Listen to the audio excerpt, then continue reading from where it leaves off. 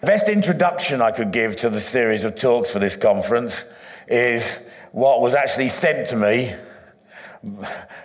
when I was explained what I wanted to do. So I don't know whether these are from your publicity or anything. I didn't get around to looking at that. But Christians to be empowered to step out as cross-cultural missionaries right where they are. Hearts broken for the lost and transformed with the compassion and determination that there are no no-go areas for the gospel, practical tools and principles given to people to put it into practice. So that's where we're going. That's what I was sent. And when I get a very clear brief, it really helps me, to be honest. So thank you. So, firstly, our calling as churches in Bedford, and because it's your conference, yours in particular, and our calling as churches in Bedford is to be a family from every tribe, tongue and nation represented in the town in the context of the multitude of cultures, social classes, and it's not just ethnic, it's social. We live in a very diverse town in every way. So multitude of cultures, social classes, and young and old that God, in his wisdom and grace, has placed in the town for which we're responsible. Okay? So our calling is to reflect that. If we're in a diverse place, the church ought to be representative, reflecting and reaching all that diversity. Okay? So why is this? Well, firstly, because it is what the Bible teaches us the Church of Jesus Christ is meant to be. So we don't actually start from Bedford, okay? We start from a much bigger journey of the whole Scripture. You see, world mission, sometimes people say, well, let's have a talk on world mission. And you think, well, there's about 3 scriptures we can use for that. There's Matthew 28, go into all the world and make disciples of all nations. There's Acts 1:8. When the Holy Spirit comes upon you, you'll receive power and you'll be my witnesses in Jerusalem, Judea, Samaria, and the ends of the earth. And then we can pick out from Romans 15, preaching the gospel where Christ has not been named. It's great, you know, to preach the gospel where there aren't any believers. Wouldn't some of you from all nations like to do that? Okay, wouldn't you like to send a few people to places where there's no believers? When you plant churches where there's no believers, you don't have any problem with people who are discontented with the other churches coming and joining you. Okay, so it makes church planting much simpler in that respect. So that's Romans 15. So then you might go into Revelation and talk about every tribe and tongue and nation. But that's about it, you know. Actually, this whole book summarizes the mission of God to transform the world through Jesus the Messiah. This whole book is a book of mission. And it's not our mission. It's not All Nations Church Bedford mission. It's the mission of God to transform the world. And it was the mission of God to spread people across the world. God, as John Piper puts it, is more honoured in diversity than uniformity. He's the glorious creator God. It was his plan for different cultures, different languages. Okay, you might say, well, didn't that come as a result of his judgment? No, it was his plan. Because right through the Bible, you get that theme right at the beginning. The first missionary command was given in the Garden of Eden. Go. They were enjoying the presence of God in the garden.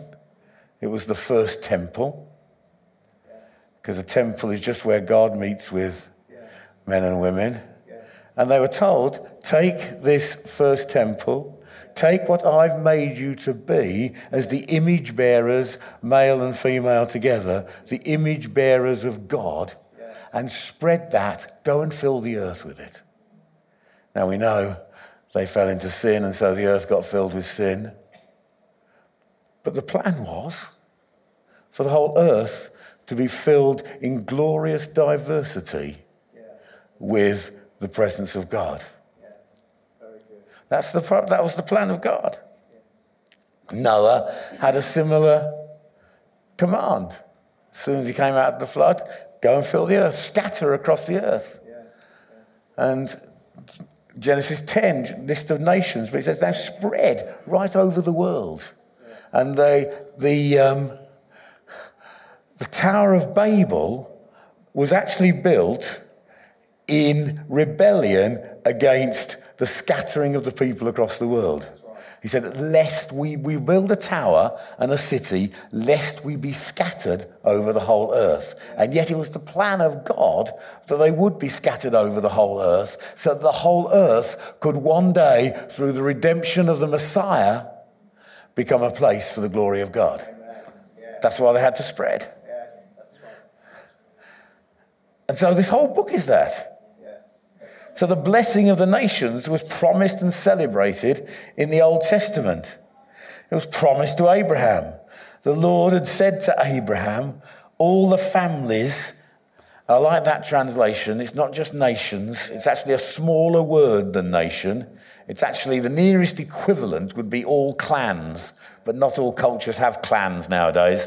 You do if you're in Scotland, but other than that, we aren't terribly familiar with clans in the UK. When I started preaching on clans in Eastern Europe, they just used the word for the mafia, so that didn't help much.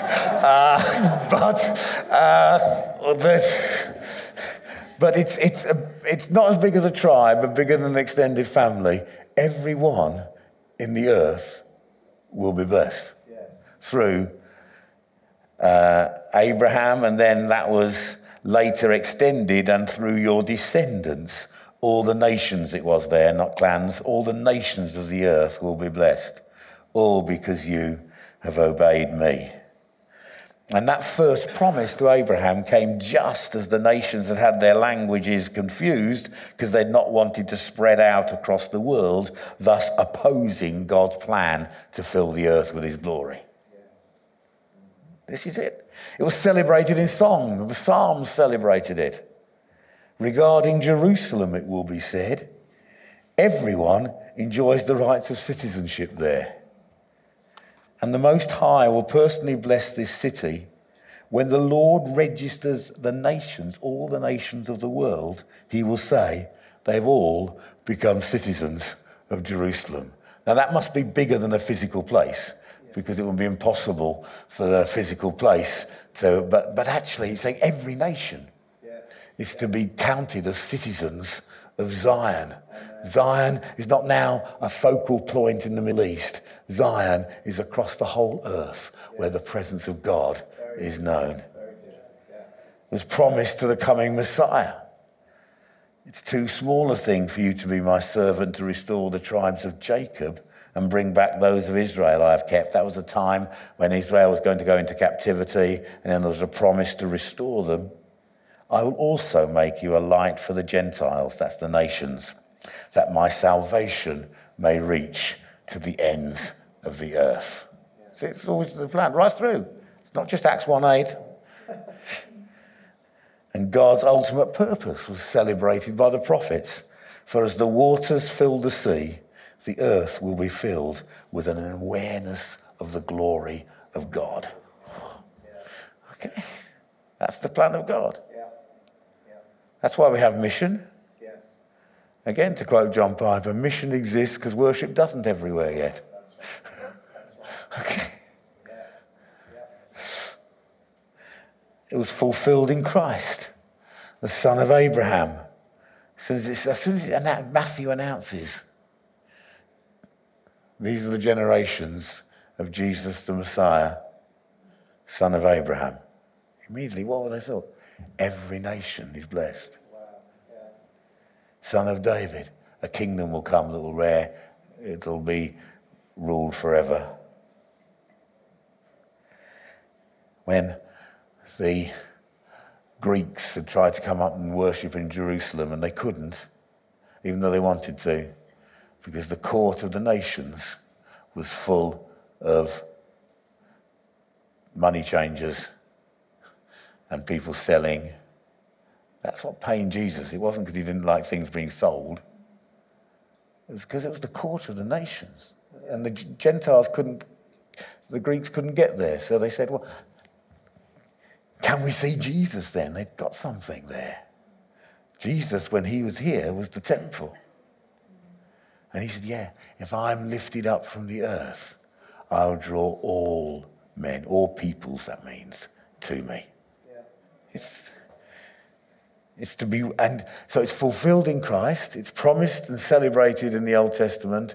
It's fulfilled. I'm just giving you the whole Bible, it's fulfilled in Christ, and it's worked out in us because we are in Christ.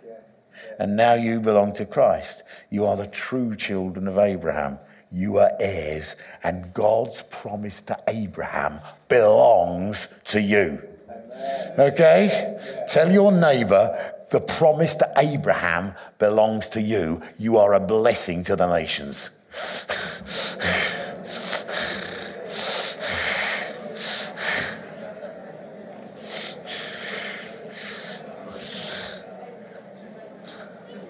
Come on, take it, folks.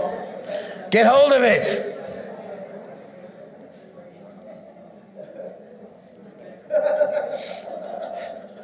God's plan is to fill the earth with his glory. Therefore, there must be worshippers and a representation of the temple of God everywhere.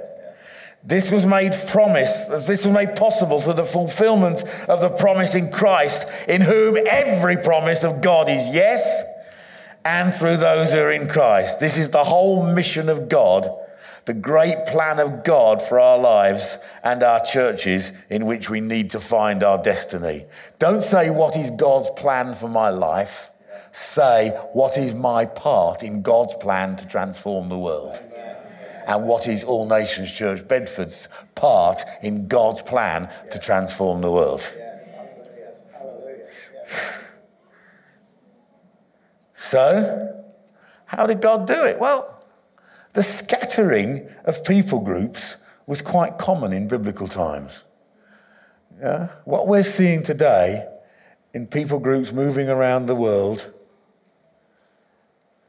it's always been like that. There are seasons where it's increased because of war and so on, but it's always been like that. Sometimes for positive reasons, sometimes negative. In fact, we've all migrated from somewhere sometime.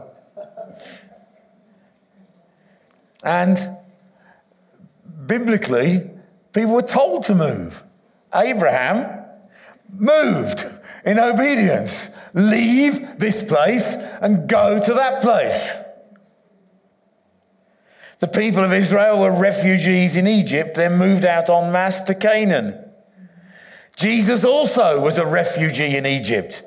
That's why Christians should particularly care for refugees, because we follow the greatest refugee in history. You understand? If you ever hear people complaining about refugees, remember we follow a refugee who went into Egypt as a refugee and then to fulfill Old Testament promises and prophecies out of Egypt was called my son. You understand?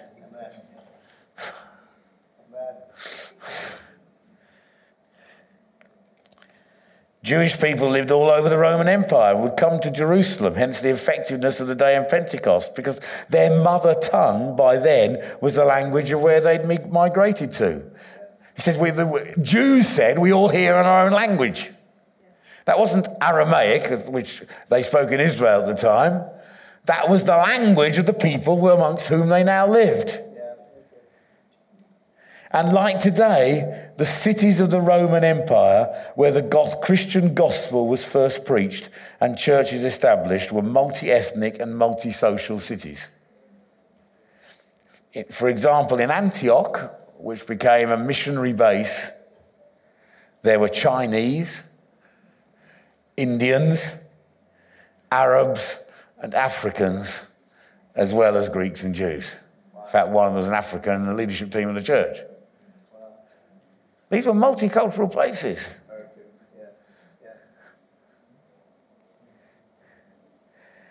And the New Testament very frequently addressed the issues this raised in the church as people became followers of Jesus from many diverse backgrounds, both ethnically and socially. So, some Bible stories on this theme. I like to teach a few Bible stories. I've given you the big story now of the whole Bible.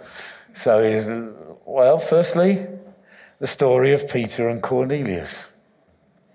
Cornelius was a senior officer in the Roman Empire, in the Roman army. At that time, only Jewish believers were in the church, but Cornelius was already praying regularly and being generous to the poor. And he had a vision of an angel saying, "Go and find Peter," then the leader of the church from a place called Joppa. Now, this is interesting. Because when we're going to talk on the third session, I'll just give you a little preview of the Holy Spirit in mission. It's not that the Holy Spirit just empowers us in our mission, but the Holy Spirit is already working and we join his mission. Do you understand? Because the Holy Spirit was already working here. Angels appeared to this unbeliever. And then at the same time as that happened, Peter fell asleep while praying, so you're in good company if that happens, and had a vision of a sheet coming down from heaven with all sorts of animals that Jews would never eat and that Peter had not allowed to pass his lips. God said, "Kill these animals and eat them." Peter struggled. But then at that moment, Cornelius' men knocked at the door and Peter went with them to a non-Jewish home, which he would never, ever in his life have visited before, because they wouldn't eat with non-Jews. His food he wouldn't normally eat. Meals together in those days were a sign of acceptance and friendship. Still is in many cultures. As Peter preached, the Holy Spirit fell on the Gentile listeners. This story is so important, it's told twice and referred to a third time in the book of Acts. Wow. So important. Now, whose conversion involved the biggest struggle? Was it Cornelius, who just listening, and even just as he was listening, the Holy Spirit fell on him? Or was it the slightly self-righteous and somewhat prejudiced Christian leader who had said, "No, Lord"? Who need to be converted the most? You see, Peter understood that all the nations would be blessed, but he thought they should become Jews first. Tragically, that mistake has been repeated throughout church history, where people have gone to places with the gospel and brought their culture with the gospel and somehow expected there to be cultural conformity as well as gospel believing. That's right. Okay? Peter was struggling with that. Second is the story of Corinth. Just briefly, I'll give you that, because it's a long story, but I'll just do it briefly. Corinth was a very, very wealthy city in the ancient world. The church there, however, was mainly poorer people, but with some who were very rich. It was a multi-social church. In the early story, it's multi-ethnic. Corinth, it was multi-social. Because Erastus, the city treasurer, was a believer. Now, in those days, being a city treasurer meant you were pretty well off. And a guy called Gaius, who had this massive house that the whole church, not just house groups, could meet in. Though all were part of the church, the rich did not receive the poor as equals. Didn't say they didn't help them. We can help the poor without receiving the poor as equals. Yes, that's right. So in the larger houses, when the church met, there would be 2 rooms for eating in Corinth. This is from history. In those days, what we'd call communion was a meal, part of which was sharing the bread and wine. The rich who had more leisure would be meeting in one room, And the poor who worked hard and came late then had to sit in the other room while the big feast had already been going on. Paul said, this is terrible. It's not discerning the fact of the body of Christ that all God's people are equal. And because of this practice, God's judgment was upon them. Some were sick and some had even died.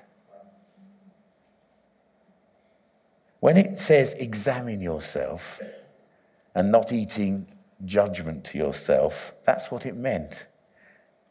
It meant that people were looking down upon, both in their attitudes and their actions, other people within the church.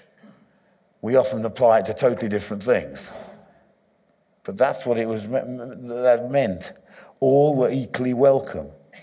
Hence, it's not just a vision for racial harmony between different groups, but social harmony between rich and poor, slaves and free in those days, businessmen and workers, greatly educated and less educated, professional and working classes, each equally received within the church, and the whole of the church life geared up to serve all and not just certain people. Because often our churches, even in the UK today, particularly serve the interests of those who tend to predominate, which is white middle class. Okay. Sorry, I'm just giving you as it is. There was also a contrast with the Jerusalem temple that was behind the biblical background here.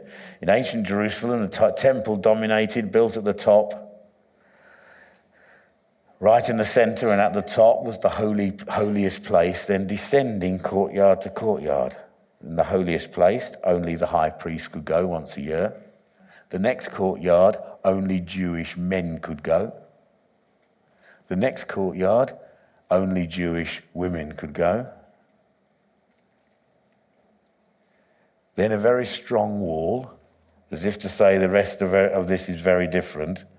And anyone who wasn't a Jew would see written on that wall, anybody not of Jewish birth and going further will be responsible for their own death.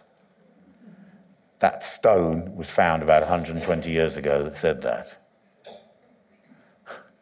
Okay, hardly a welcoming policy, is it? You see? And the other nation stayed in this court of the Gentiles, which of course at that time, when Jesus was there, was given over to all sorts of other things. So the ancient temple spoke of separation. Separation between God and man. Separation between priests and ordinary people. Separation between men and women. Separation between the different nations. That's what it spoke about. In the cross of Christ. At the cross. The curtain in the temple was torn in two. So that all could go in on the same basis, that of, as we sang earlier, the wonderful blood of Jesus. And all the other separations were broken as well. So that in Christ there's neither Jew nor Gentile, male nor female, slave nor free. And the church is to be a contrast. It's now the temple of God, but it's to be a contrast with that old temple, because now the temple is to speak of healing and unity between nations, different social groups, between men and women, and so on. Okay, that's the vision. That was the big contrast.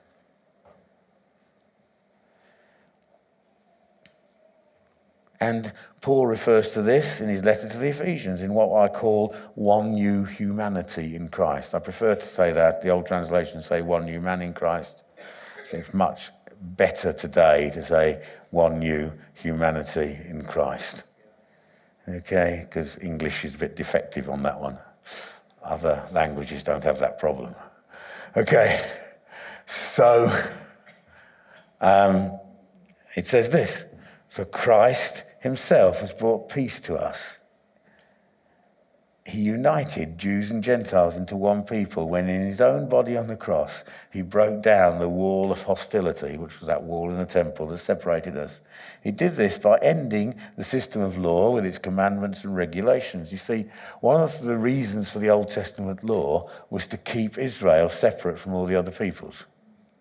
That was one of the purposes of it. And that was a right purpose because the Messiah was to come from Israel. But once the Messiah had come,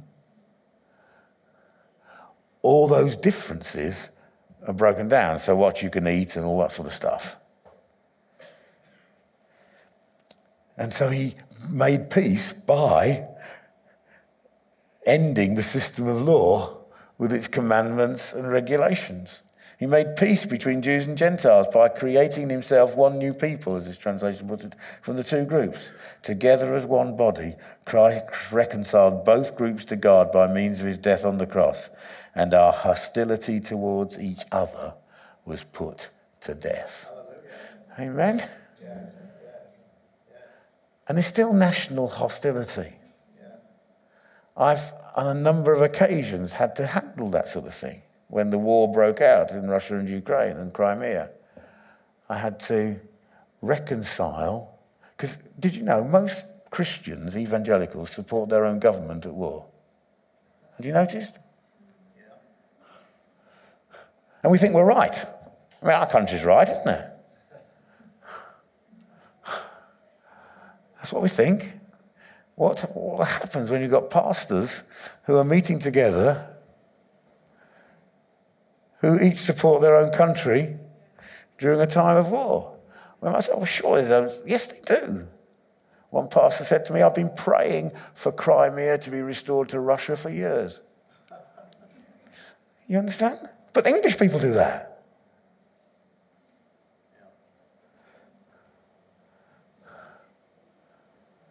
Not Crimea, but other things.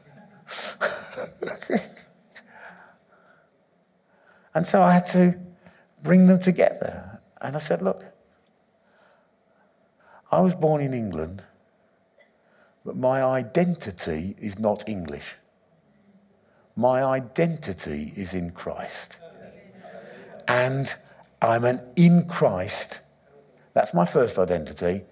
And I love my nation, I pray for my nation, but that's not my identity. Okay? And I got a Ukrainian brother up and did the same with him, and the Russian brother and did the same with him.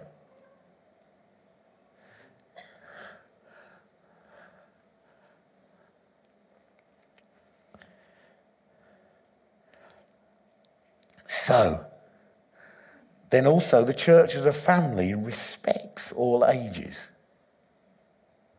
That's very clear in the New Testament. So we've done it socially, ethnically, age-wise. So it's very, very clear. Never speak harshly to an older man, but appeal to him respectfully as you would to your own father. This is more understood in some parts of the world than others.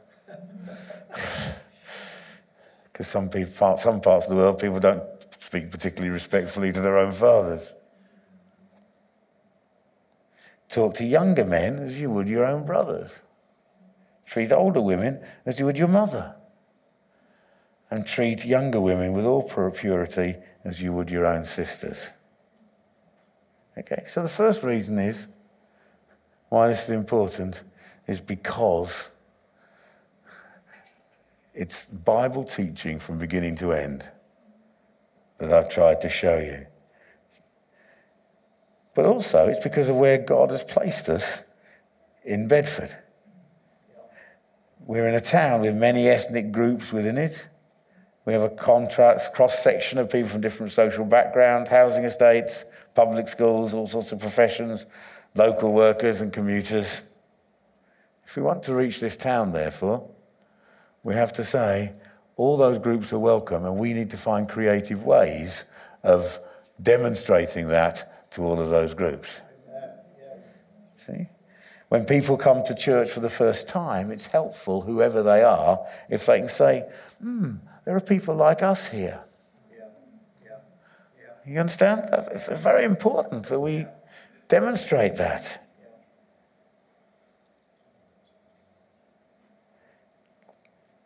That's a major evangelistic statement for people who come into your building.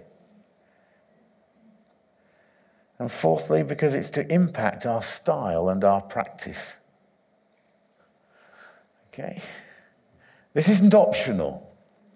It's not just the specialism of a few churches who have names like All Nations.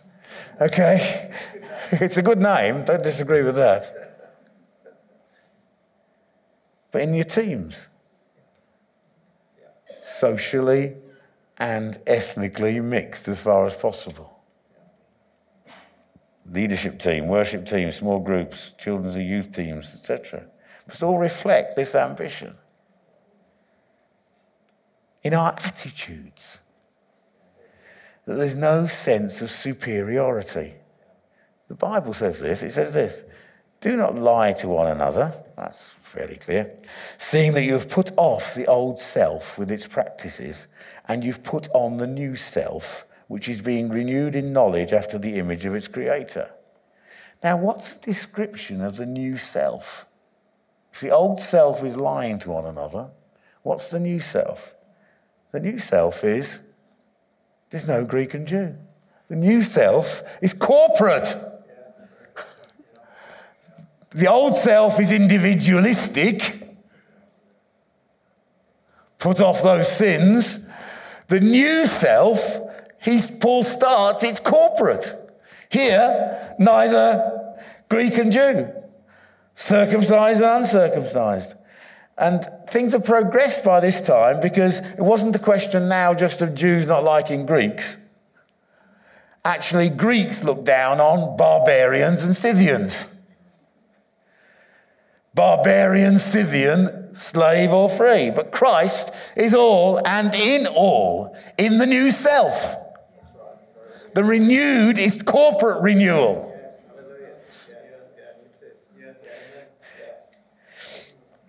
Barbarians were people who didn't speak Greek or Latin, and therefore the educated looked at them and said their language is just bar, bar, bar, bar, bar, okay?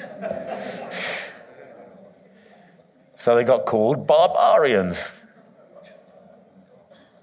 Scythians were nomadic people from the steppes of southern Russia. And there's always been a looking down on nomadic peoples by settled peoples.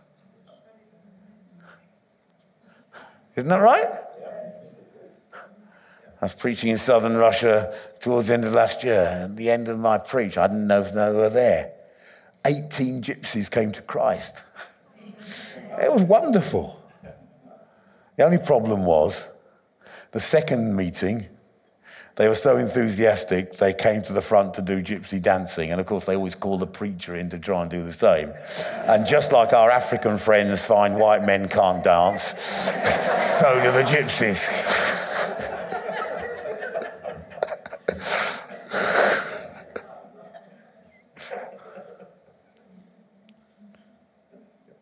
Your new identity, therefore, the new self, is not racial.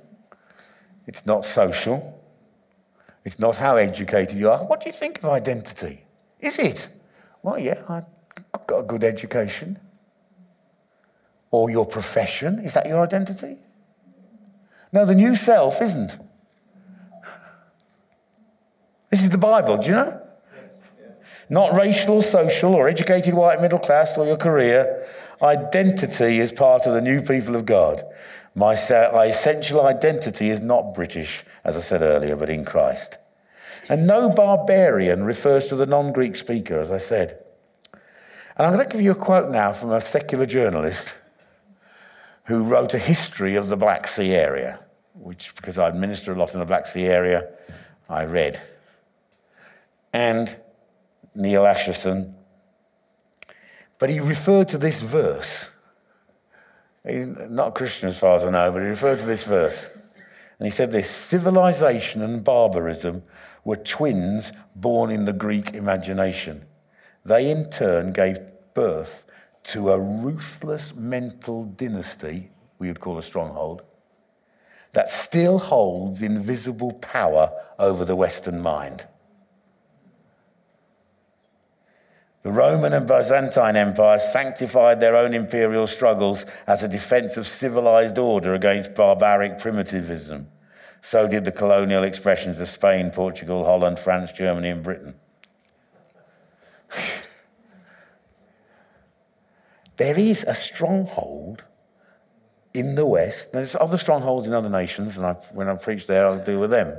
But in the West, there is a stronghold of superiority thinking that somehow, the Bible calls it pride,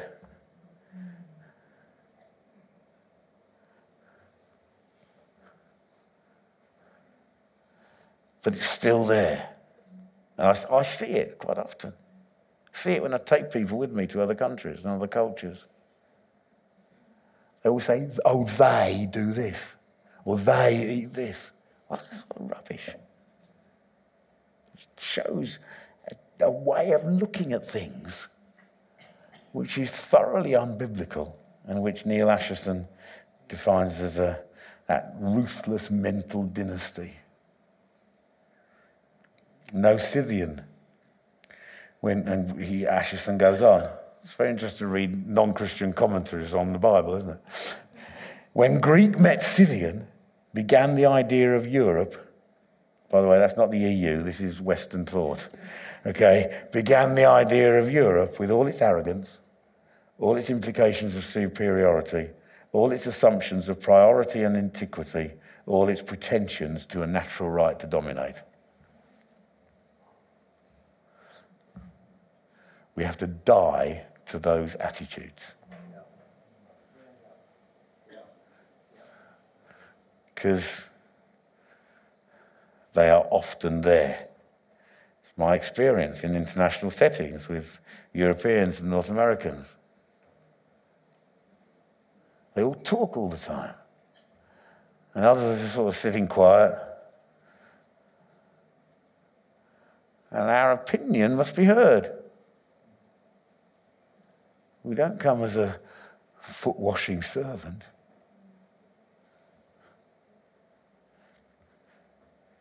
And then Paul here is declaring the victory of Christ over the whole of that attitude and saying what counts is not those divisions, but Christ being all in all. Holy living is living free of racial prejudice just as much as living free of sexual immorality.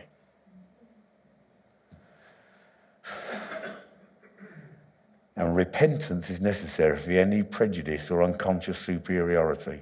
Unconscious, that is, until the Holy Spirit reveals it. And then, in learning from one another, all cultures need other cultures to help them grow in Christ. Those of you who come to this land from other cultures, could I just say thank you? The British Church needs you to help them become mature in Christ. I'm now going to quote a Sri Lankan theologian who said this, D.T. Nillis: the gospel is not safe in any culture without a witness within that culture from beyond itself. Because we've come to terms with our own society, the total word of God has to be declared to us by another. In every culture, the message of the gospel is in constant danger of being compromised by the value system that supports that culture and its goals. The stranger to that culture can instinctively identify those points of surrender, that surrender to the surrounding culture, and call the community back to a purer and more authentic faith. But such infusions of new life are usually resented and resisted. We need one another's cultures to understand Scripture properly. Easterners understand the parables much better than Westerners do because it speaks into their situation. A recent conference I was at that we ran in New Frontiers, we had one of the speakers reading, it was an Easterner, preached on reading the Bible as an Easterner, which is an advantage because it was an Eastern book. It's an Eastern book. He talked about reading it as an Easterner.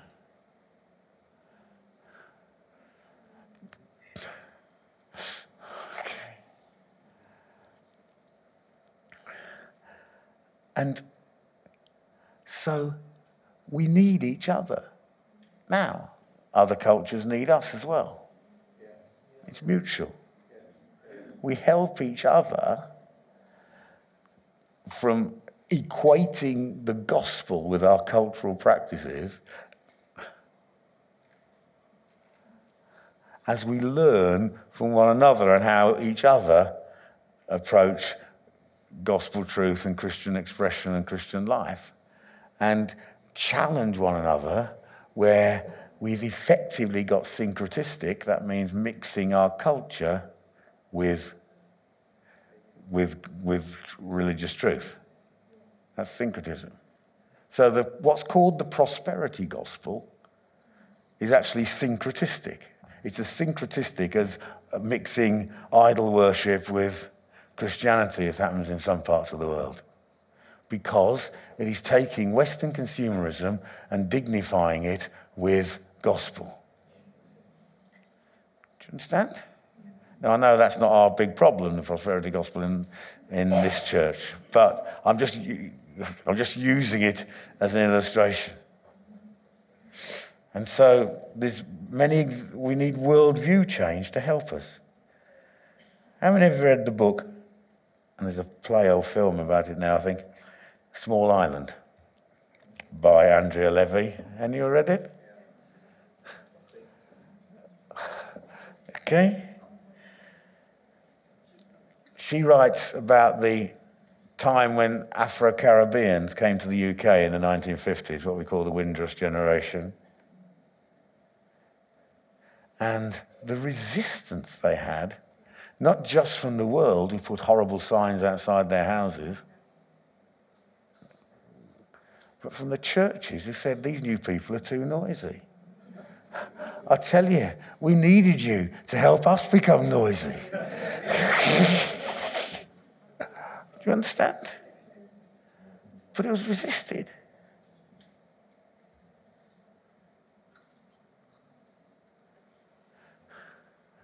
We would read the psalm that said, praise him with the trumpet, make a joyful noise to the Lord. And the loud cymbals and the clanging cymbals. But please, let's leave that in the Old Testament. Okay? Which leads me to the last way in our worship. That reflect our differing, beautiful cultures in a multicultural church, which I think you did well this evening. Styles that it doesn't mean you all sing one homogenous style, because we've got different groups here, so we have to reflect different styles. Okay? And learn to appreciate that. Hillsong and Bethel are wonderful examples of spirit-filled worship, but are also cultural expressions of wonderful spirit-filled worship. And not the only cultural expression. Okay? Sometimes I think some of the songs we sing, and it's hard for English people to get all the words into the melody line. Have you noticed? And that's Scylla and I, we can, we've lived in Russia, we can read Russian okay.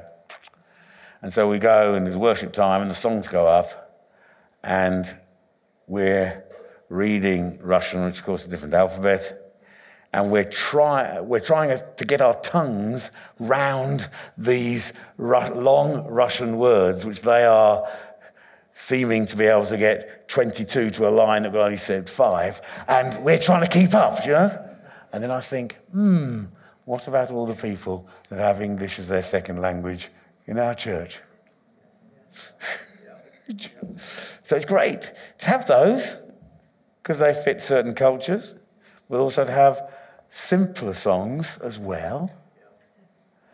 Not the simpler in profound truth, but simpler in melody and so on, which all can relate to. All should reflect truth. I'm talking about style, not truth. All need to be spirit-filled and word-filled. All our worship should be both of those.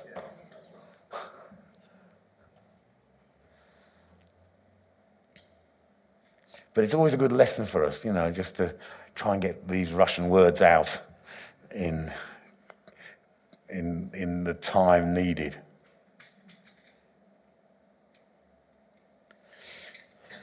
So, sorry, I've gone on a bit long.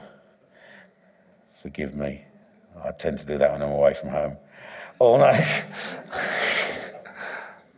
Nations Church, therefore, is to reflect the community of Bedford, to reach the community of Bedford, and in doing so becomes more biblical. And let us really seek to do that. Let's stand together, shall we?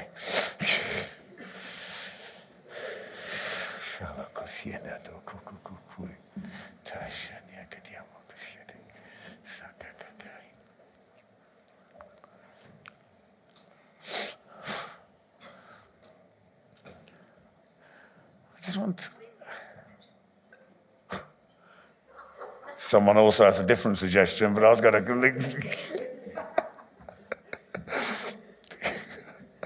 Okay, it's fine.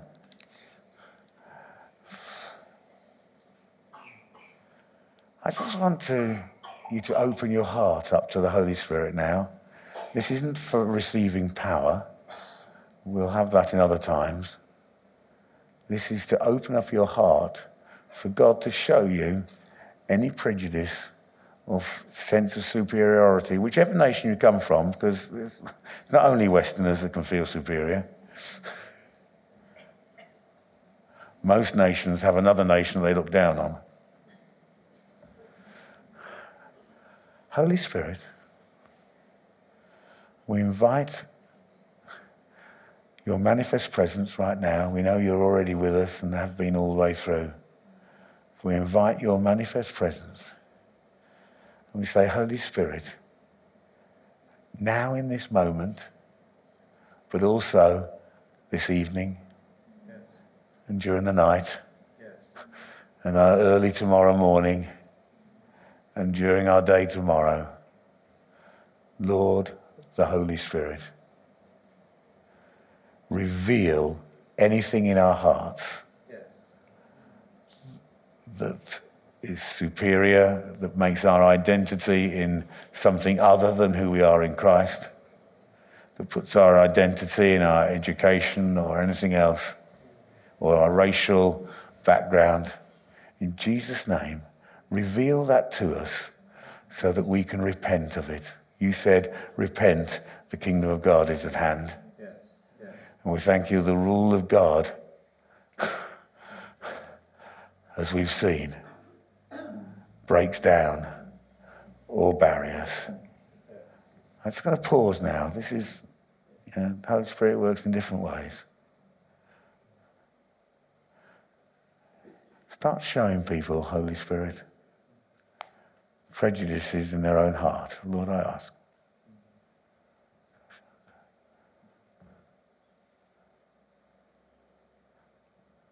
Things we've hardly been aware of, but you can reveal them to us.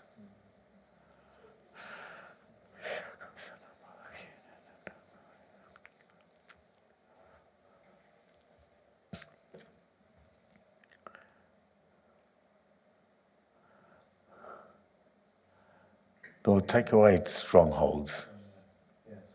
Lord, we have divine power to demolish strongholds and every thought and imagination that rises up against biblical truth, which is that all nations are one in Christ. Amen.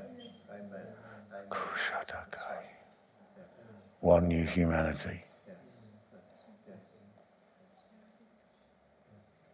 And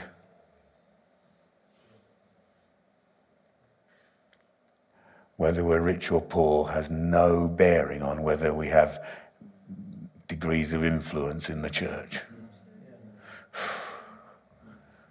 We honour the poor. Yes, that's right. That's right. Yes, yes. Jesus' name, Yes. show it in our hearts over this time. Yes. And may there be turning away from wrong attitudes, Yes. Lord, that will, in time, and probably have in the past, lead to wrong actions. Father, I pray, do your searching work amongst us during this weekend. Lord, we pray. In Jesus' name. Amen. Amen.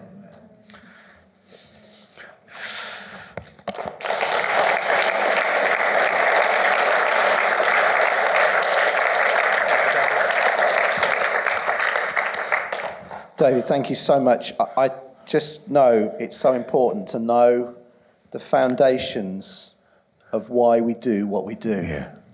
And I know that we've been on a big journey as a church over many, many years, and it's just been outstanding to have that journey kind of told through the Bible again to us. And just before we go, I just want to say this.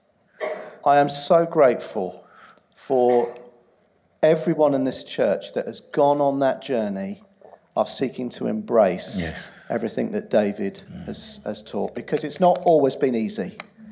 But you know what? You've been obedient. Yes. And I want to say thank you to you.